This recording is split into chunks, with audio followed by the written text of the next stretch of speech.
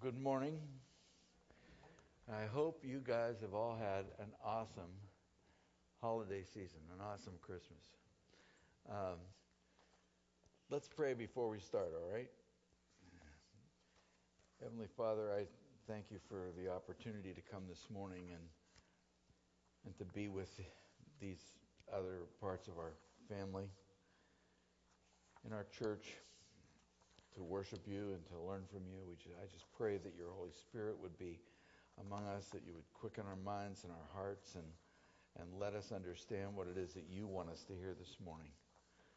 Hide me behind yourself and your power, I pray in the name of Jesus, and let the words of my mouth and the meditations of our hearts be acceptable to you this morning. We pray in the name of Christ.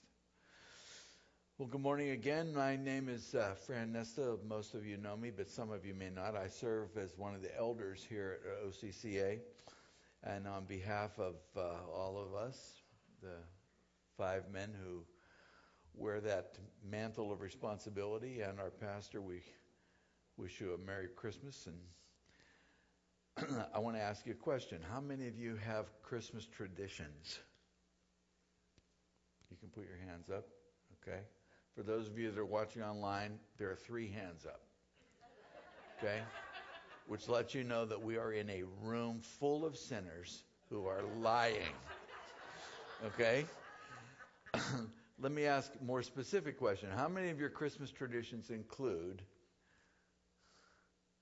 a Christmas movie? Yeah, there's some more hands up. So we're more excited about movies than we are about other traditions. And I don't know exactly why that is. But I'm going to ask you, I'm going to show you some Christmas movies and the years in which they came out, the years that they were released. Some of that information may be new to some of you. And if this is a movie you're watching or planning to watch, just put your hand up. Okay? How about that one? Okay, It's a Wonderful Life. Miracle on 34th Street. Well, there's multiple of some of these. I mean, once you have a good story, you can remake it. Christmas Carol, for example, many versions. George C. Scott was Scrooge in one of these things. 54, White Christmas, the consummate Christmas movie, which I haven't seen since I was much younger and which we are laying off to do yet this Christmas season. So we'll have to do that. 61, Babes in Toyland, Annette Funicello. How many of you remember her from the Mickey Mouse Club? Yep, there's a few of us that old. 64, Rudolph, animation at its finest. Followed by Charlie Brown in 1965. Followed by The Grinch in 1966. Followed by The Little Drummer Boy in 1968. And then Frosty the Snowman in 1969. And then finally we get back to people. No more cartoons. Albert Finney is Scrooge in this one. And then the Christmas Story. Okay? Truly, how many of you have seen this? Put your hands up. Now, how many of you really like it? I saw it at the theater. Oh, you mean in a movie theater? There it is, folks. You heard it right there. Tom Mayrant went to a movie theater 4 times to see this movie. I, on the other hand, have only seen this story once, and it was done on the stage at the Barrow. I have never seen the movie, although I have taken a tour of the Christmas house in Cleveland, and it's a worthwhile tour. Okay, 1985, Santa Claus the movie. If you have not seen this movie, my wife will speak up to you and say, this is a Christmas movie you should watch. We had some students over last year. None of them had seen it. We played it for them. It's delightful. I just promise you that. Dudley Moore is in it. John Lithgow is in it. So just so you have a few names to look for when you're trying to find it. Neither one of them are on the picture there, though. 1989. How about it? Huh? The little lights aren't twinkling, Clark. And then this one, 1990. How could Home Alone have come out 30 years ago? How could that be? 1994, The Santa Claus. 19, oh, whoops. Jeez, I don't know what happened here. I want to go backwards. Why am I not doing that? There we go. The Grinch in Live People version, 2000. Okay. Elf. How could this movie be 17 years old? It still seems like a new movie to me. It still seems like a new movie. It's one of the funniest ones I think I've ever seen. I laugh every time. Polar Express. Have also not watched this one, but plan to. Several people back there very enthusiastic about the Polar Express. Wow. What is it that all movies have that makes us drawn to them? They all do one thing. They all tell a story. We like a story. Jesus taught in stories. That should be a reason enough to tell them. Every movie has a story, and our stories this past year, for many of us, have been filled with uncertainty, confusion, strife, disappointment, questions with no answers or conflicting answers, and a general sense of a loss of trust in so many areas that we don't know really what to believe or who's really telling the truth. But 2021 is right around the corner, and what will it bring? And how do we walk into that new year with confidence when we've lived through a year that hasn't had very much that we could depend on? So I want to suggest this movie. Here's a Christmas movie for you, Back to the Future. This movie, if you remember, is about what it would be like to know what's going to happen before it happens. Before it happens. Now, God alone is outside of time, and He knows all that stuff. But I want to suggest that the Bible provides us with examples and lessons that enable us, without knowing the future in terms of specifics, to step into it and to step forward with confidence, even in times like this. So I want to consider changing the title of this movie to Backing into the Future.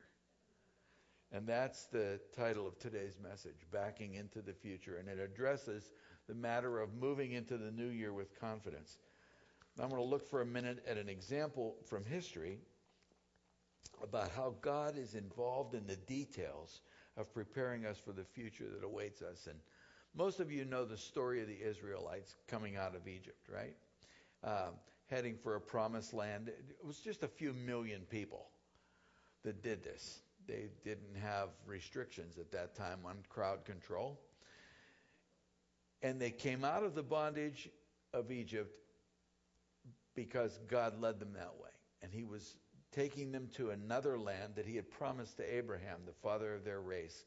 God arranged all of the circumstances that led to Pharaoh releasing them.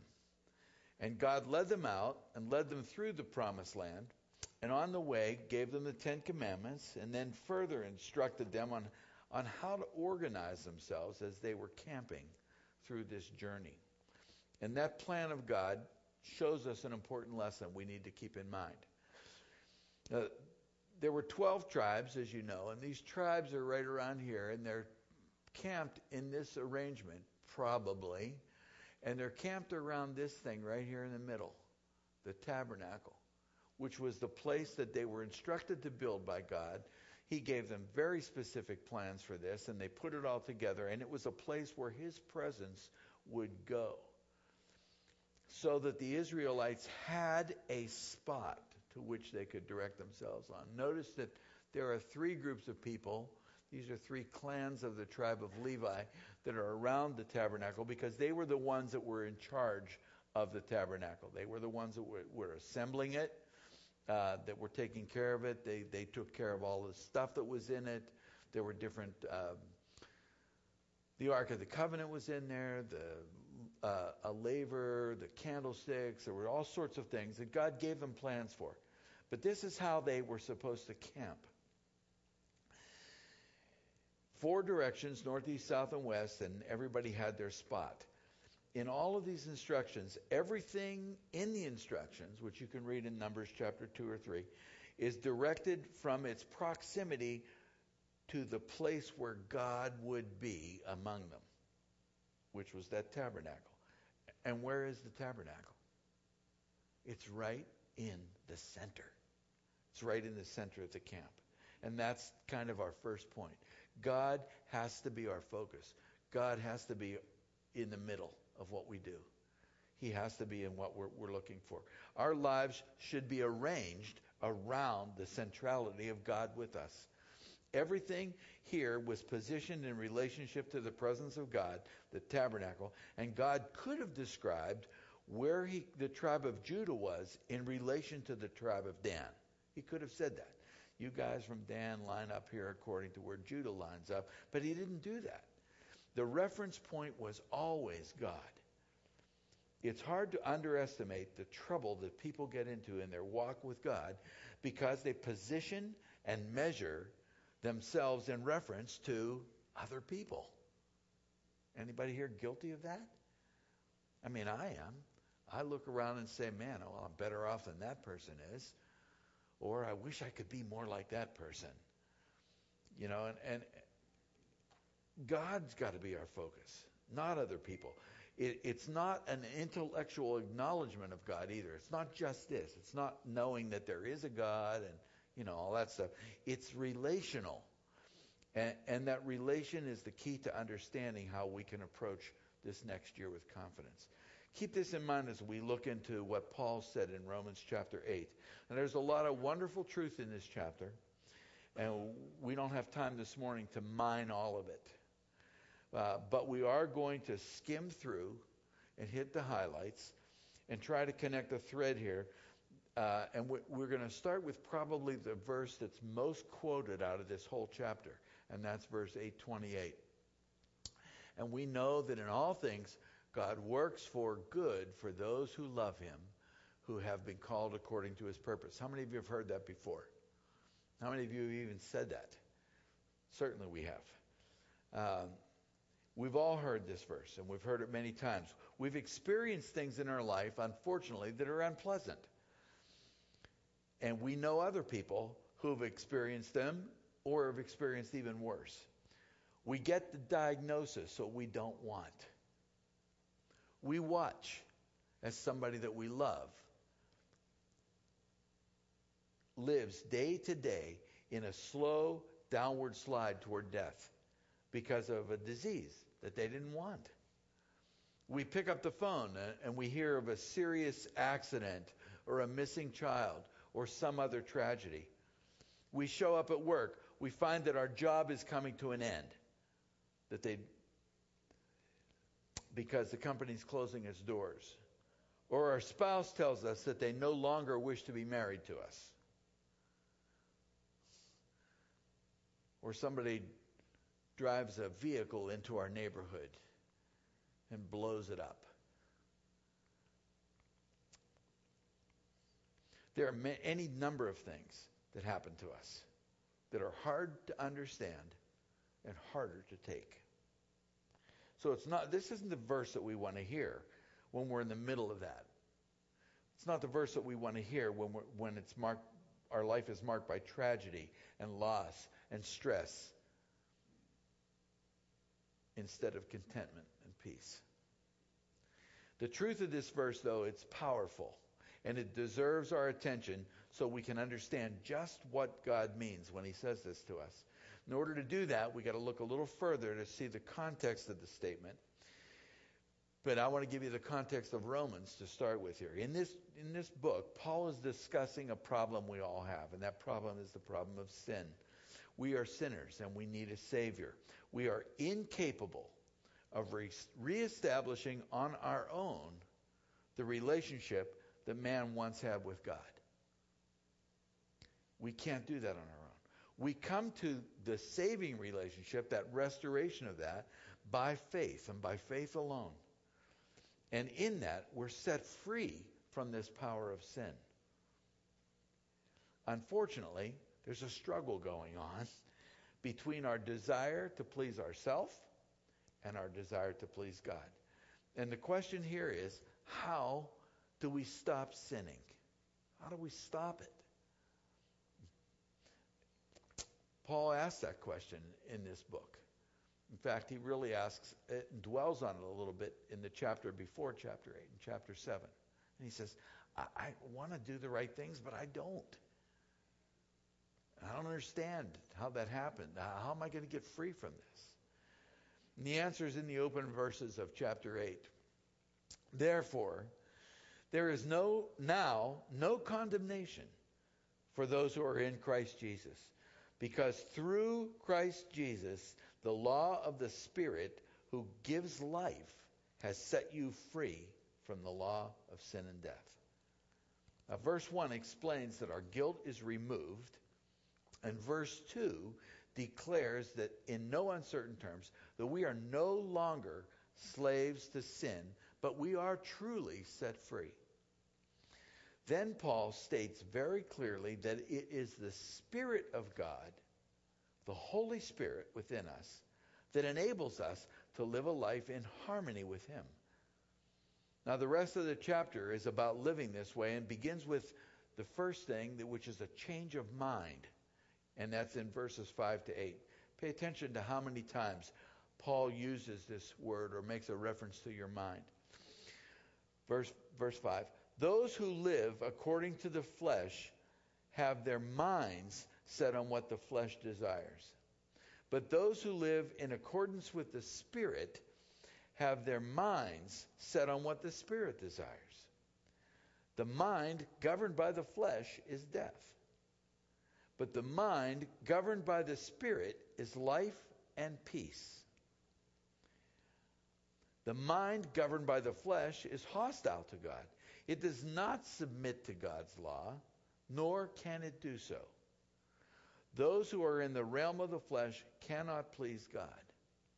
Now, this idea of a changed mind is reinforced later in Romans 12, chapter 2, or verse 2, where Paul instructs us to have our minds renewed. Do not conform to the pattern of this world, but be transformed by the renewing of your mind. The renewing of your mind. Then you will be able to test and approve what is God's will, His good, pleasing, and perfect will. This is what being born again does in us. It's the new life that includes a mind transformed to think the way we should think. To turn our thoughts away from ourselves and what we want to God and what He wants.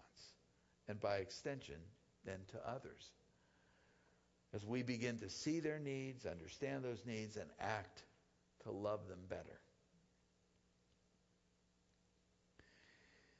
In verses 9 to 13, he goes on and says this. You, however, are not in the realm of the flesh, but are in the realm of the Spirit. And if indeed the Spirit of God lives in you, and if anyone does not have the Spirit of Christ, they do not belong to Christ.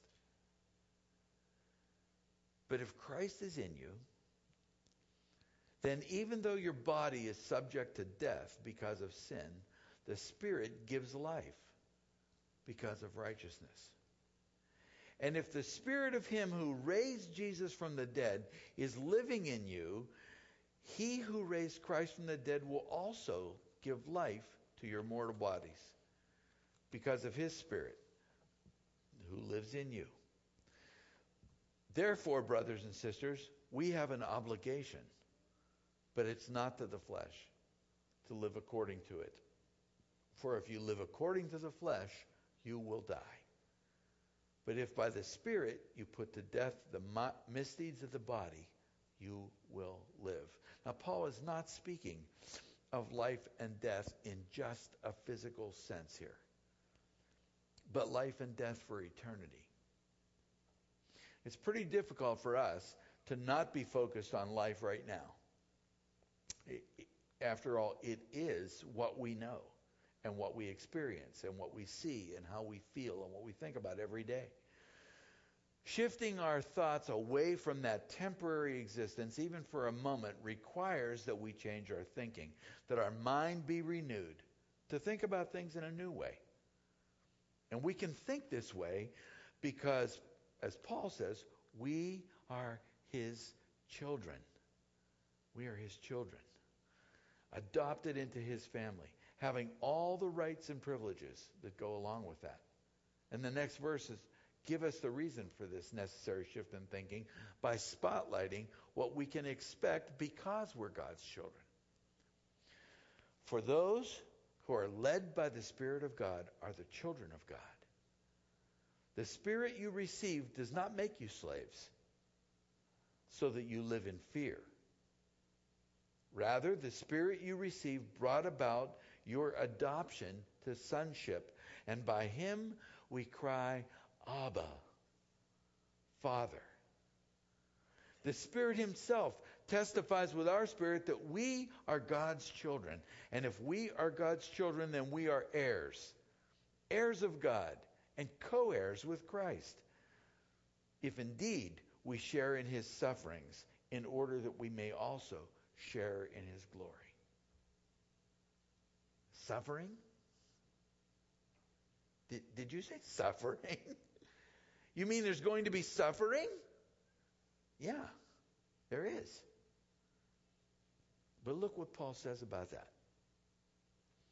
I consider that our present sufferings are not worth comparing with the glory that will be revealed in us. And because of their exercise of free will, Adam and Eve opened the door for pain and death and suffering to come into this world. The broken relationship with God the Father extended into the fabric of creation itself. That's where suffering and frustration and loneliness and loss and all of that mess began, back in the garden. And the loss wasn't just ours.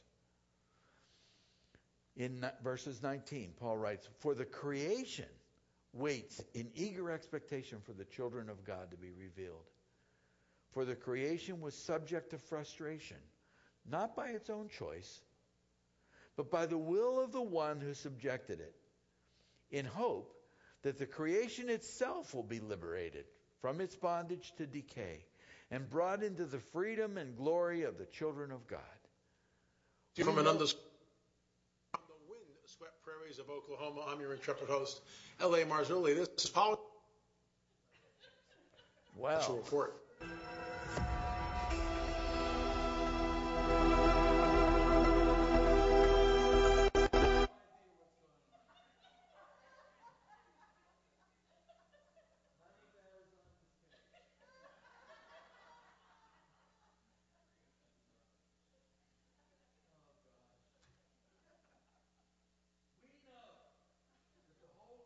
Has been groaning as in the pains of childbirth right up to the present time. Not only so, but we ourselves, who have the first fruits of the Spirit, groan inwardly as we wait eagerly for our adoption to sonship, the redemption of our bodies. For in this hope we were saved.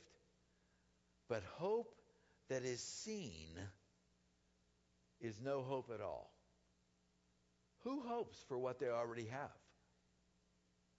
But if we hope for what we do not yet have, we wait for it patiently. Now at the fall, God frustrated life itself in the hopes that you and I would never be satisfied without him. That we would let go of trying to do life on our own and instead choose to step into his love and receive the freedom and the glory that he gives to his children. Life as God's children is about hope. Remember that verse that Pastor Tim read at the beginning? The little benediction thing? He would pray that we would have hope. Life as God's children is about hope. It's not about things being really great today. Hope looks forward. One day, we're going to have a body that isn't prone to getting older. That happened to everybody here this morning, didn't it? We woke up and we were all a day older. And you stack enough of those days together, pretty soon you pay attention to the fact that some parts of your body don't work the way they once did. That's a fact. It's a fact. One day we're going to have a body that's not prone to that. That's not prone. Thoughts that aren't automatically bent toward greed or bent toward lust or bent toward selfishness. Hope means our joy doesn't depend on what we have now, but on what's coming, on what we wait for patiently. Yeah, but what about now? We're living now. Life brings suffering and frustration. And the next verses speak to that. And it's the Spirit that helps us in that. In the same way, the Spirit helps us in our weaknesses. We do not know what we ought to pray for, but the Spirit Himself intercedes for us through wordless groans. And He who searches our hearts knows the mind of the Spirit. And because the Spirit intercedes for God's people in accordance with the will of God. Did you hear that? The Spirit is there to help us in our weakness. Even so much as praying when we're so overcome with our need for God, or whether we're so overcome with our understanding of who He is, the Spirit steps in. The Spirit makes that communication.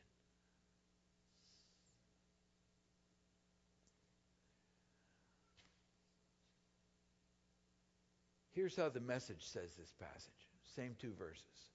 Meanwhile, the moment we get tired in the waiting, is that you? Ever? Are you ever tired? The moment we get tired in the waiting, God's Spirit is right alongside, helping us along. And if we don't know how or what to pray, it doesn't matter. He does our praying in us and for us, making prayer out of our wordless sighs, our aching groans. He knows us far better than we know ourselves and knows our pregnant condition and keeps us present before God. I don't know how many of you have had a chance to see the musical Hamilton that was released on Disney Plus back in July. But Eliza Hamilton, Alexander Hamilton's wife, suffers 2 great losses in that story. One is the loss of her son, who dies in a duel, and the other is the loss of her husband, who dies in a duel. And the very last thing you see in the show, the very last thing you see when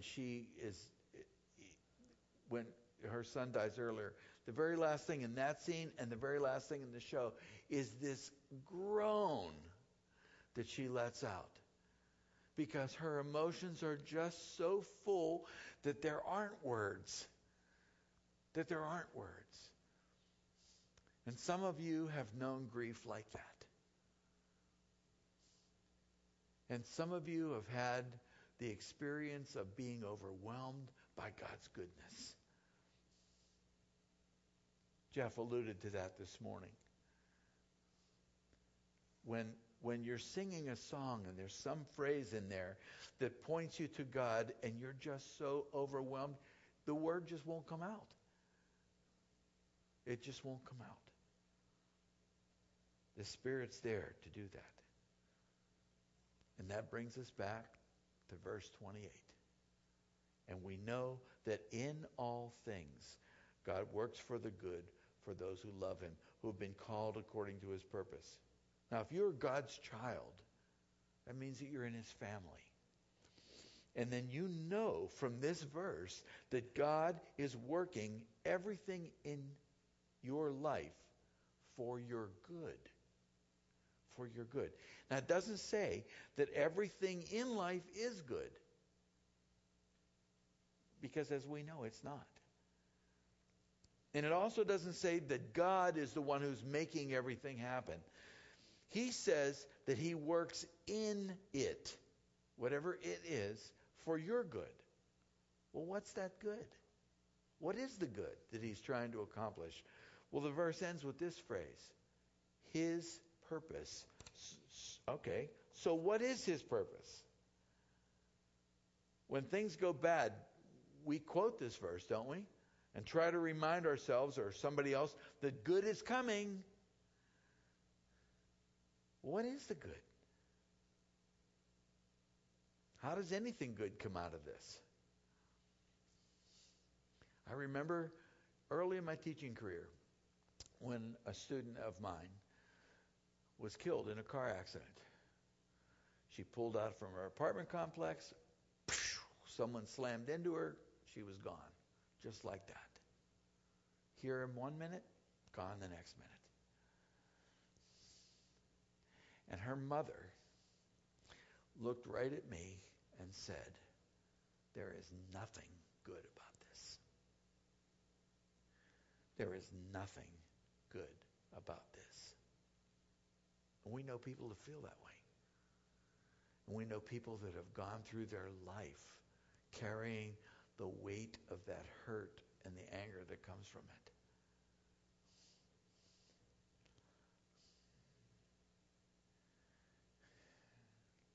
But there is good coming. In the next verse, listen. For those God foreknew, he also predestined to be conformed to the image of his Son, that he might be the firstborn among many brothers and sisters. And those he predestined, he also called. And those he called, he also justified. And those he justified, he also glorified. Now God, who is outside of time, remember we said that, saw ahead. And he knew that you would decide to follow him. He knew that you would decide. That's what foreknew means. He didn't force that on you. God doesn't grab you by the throat and say, "Come to me." He puts the choice out there. But he knows what you're going to decide. That's what foreknowledge is. And he also uses this word, predestined. Now wait a minute. Predestined. Doesn't that mean that God decided everything? That it's predetermined? Well, it doesn't just mean that. This is the Greek word that's translated predestined. I got to look at my paper here and find out how to say it. There it is. Paurizo. It's translated predetermined, but it's also translated this, to set out a path in advance. So you see, God's not forcing our steps. He's marking our path. That's what predestined means. God has gone before us and marked the path through whatever it is that we're facing. And why? Where does that path take us? To conform to the image of his Son.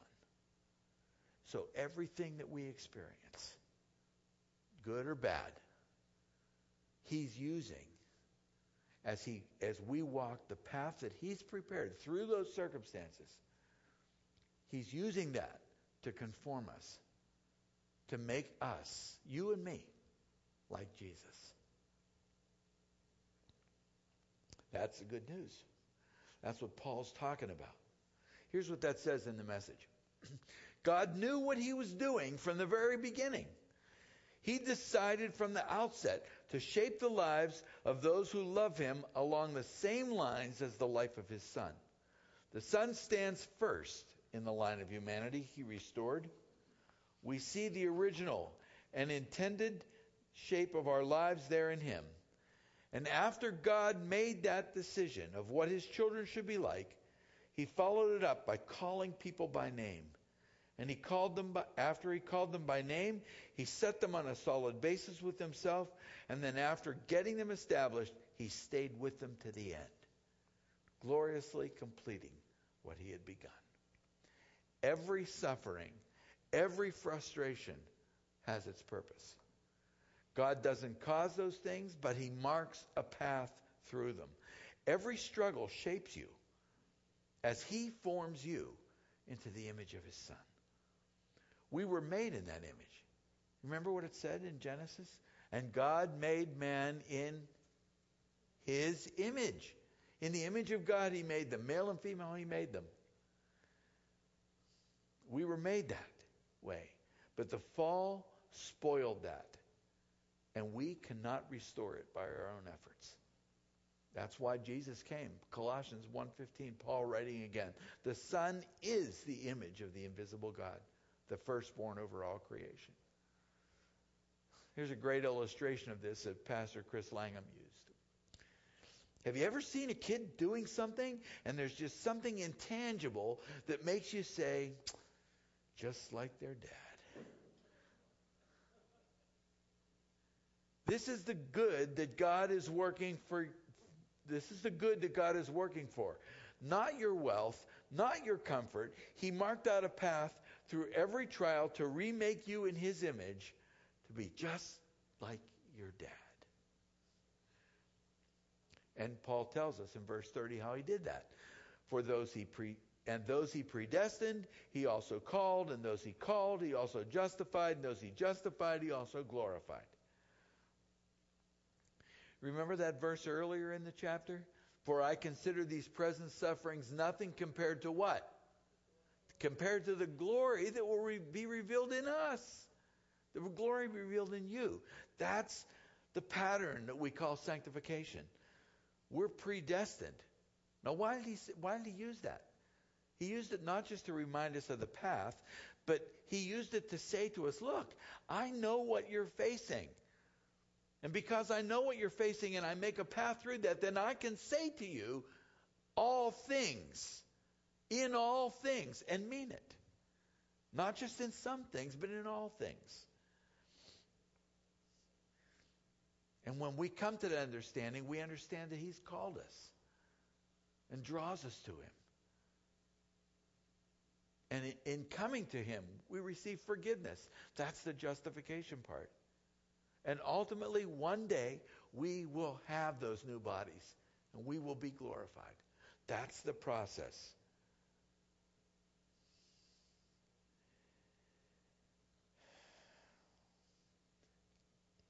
And verse 31 to 35 wraps all of this up. So what then shall we say in response to these things? If God is for us, who can be against us? He who did not spare His own Son, but gave Him up for us all, how will He not also, along with Him, graciously give us all things? Who will bring any charge against those whom God has chosen? It is God who justifies. Who then is the one who condemns? No one. No one. Christ Jesus who died, more than that, who was raised to life, is at the right hand of God and is also interceding for us. Who shall separate us from the love of Christ? Shall trouble, or hardship, or persecution, or famine, or nakedness, or danger, or sword?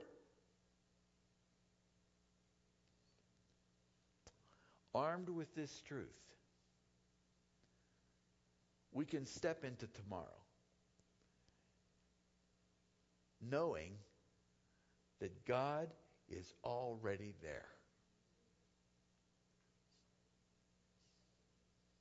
In relation to Him, we can face anything because we know He is at the center. He is our focus. We can move into the future with confidence because God's already there. You can't live a fulfilled life above the circumstances apart from a real relationship with God. Because the circumstances will bury you.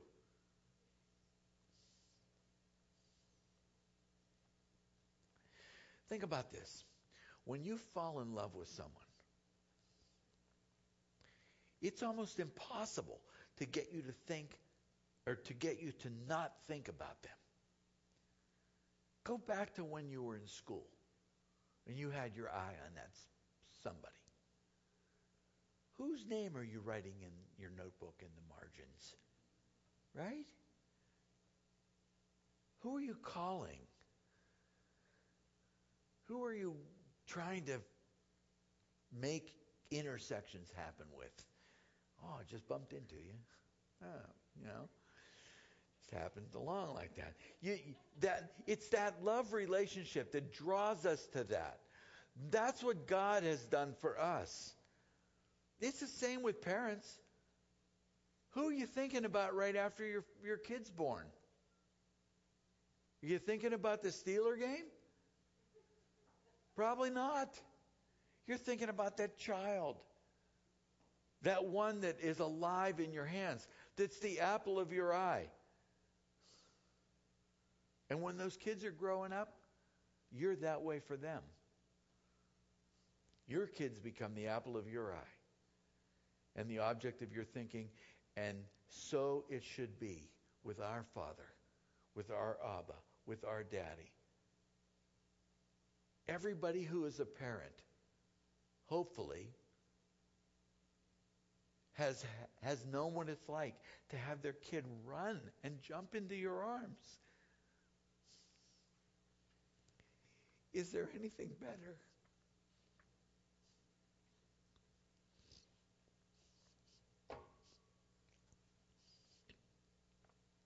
That's the way we should be with God. Even in this time of uncertainty, we can be sure He understands. He understands everything about these days, and He desires only that we allow Him to make us like His Son, to hold us, to welcome us, to change us. So what does all this have to do with backing into the future? Well, it has everything to do with it. How is any enemy or any frustration going to compete with God, who's worked it out ahead, who knows the end? And He gave up His own Son for us. Is there anything He won't do? It takes care of how we should experience the future. But what about the backing in part? You know, you said backing in. Yes, well, when you're backing in or backing up, okay, I'm backing up. All I have to do is look up. And what do I see? I see where I was. I see what happened before. And in that, I see God's faithfulness. The Israelites that were in that camp, when they left Egypt, every time they encountered God in a powerful way, every time something happened, what did they do? They built a memorial. They stacked up stones. They made a marker so that they could look back on that marker and be reminded of His faithfulness. When they crossed the Red Sea, when they got water, when the water came from the rock, when the manna came, constantly, marker after marker, to remember. And you can't see the marker back there unless you look back. Seeing where we have been is seeing God's faithfulness to us. The Israelites did that, and we should too. Verses 37 to 39 are so good that I think we should read them together. So join me in them, will you? No, in all these things, we are more than conquerors through Him who loved us. For I am convinced that neither death nor life, neither angels nor demons, neither the present nor the future, nor any powers, neither height nor depth nor anything else in all creation will be able to separate us from the love of God that is in Christ Jesus our Lord. How many of you are facing the future and your heart, or somebody you know that's facing the future, their heart is more full of concern and worry than it is of confidence? Let me invite you to just close your eyes for a minute and think about that. Are you looking ahead more with worry, more with concern, more with questions? Are you looking ahead with confidence and peace and expectancy?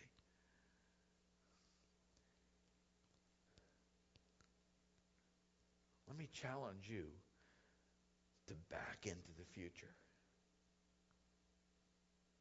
Remind yourself about God's love and His faithfulness. Trust that your Father, your Abba, has made the path for you through whatever it is that you're going through. And that He will not only see you through it, but He will use it to make you like Jesus.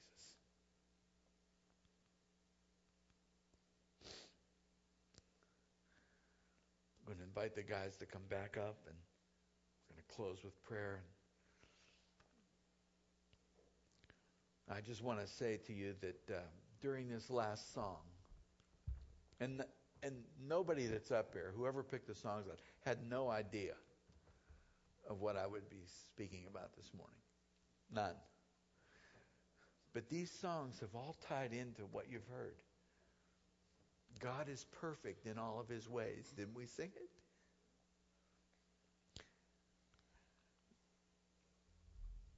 There was a phrase in the last one of the songs, I can hardly speak, because we're so overwhelmed. That's the root of the confidence we can have. Let's pray. Oh, Father God, it is so easy to be paralyzed by these things in life that seem to go wrong. We cry out to you in those times. We're usually asking the question, why? Or why me? Maybe the better questions should be, what are you trying to show me? What are you trying to teach me?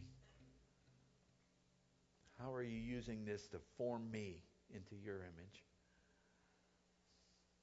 Oh, Father, give us trust enough to keep our hope in those times when we have only questions.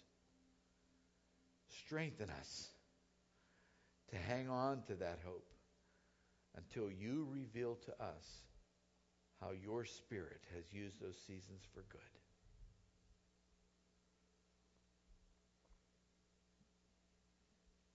Because we know that you are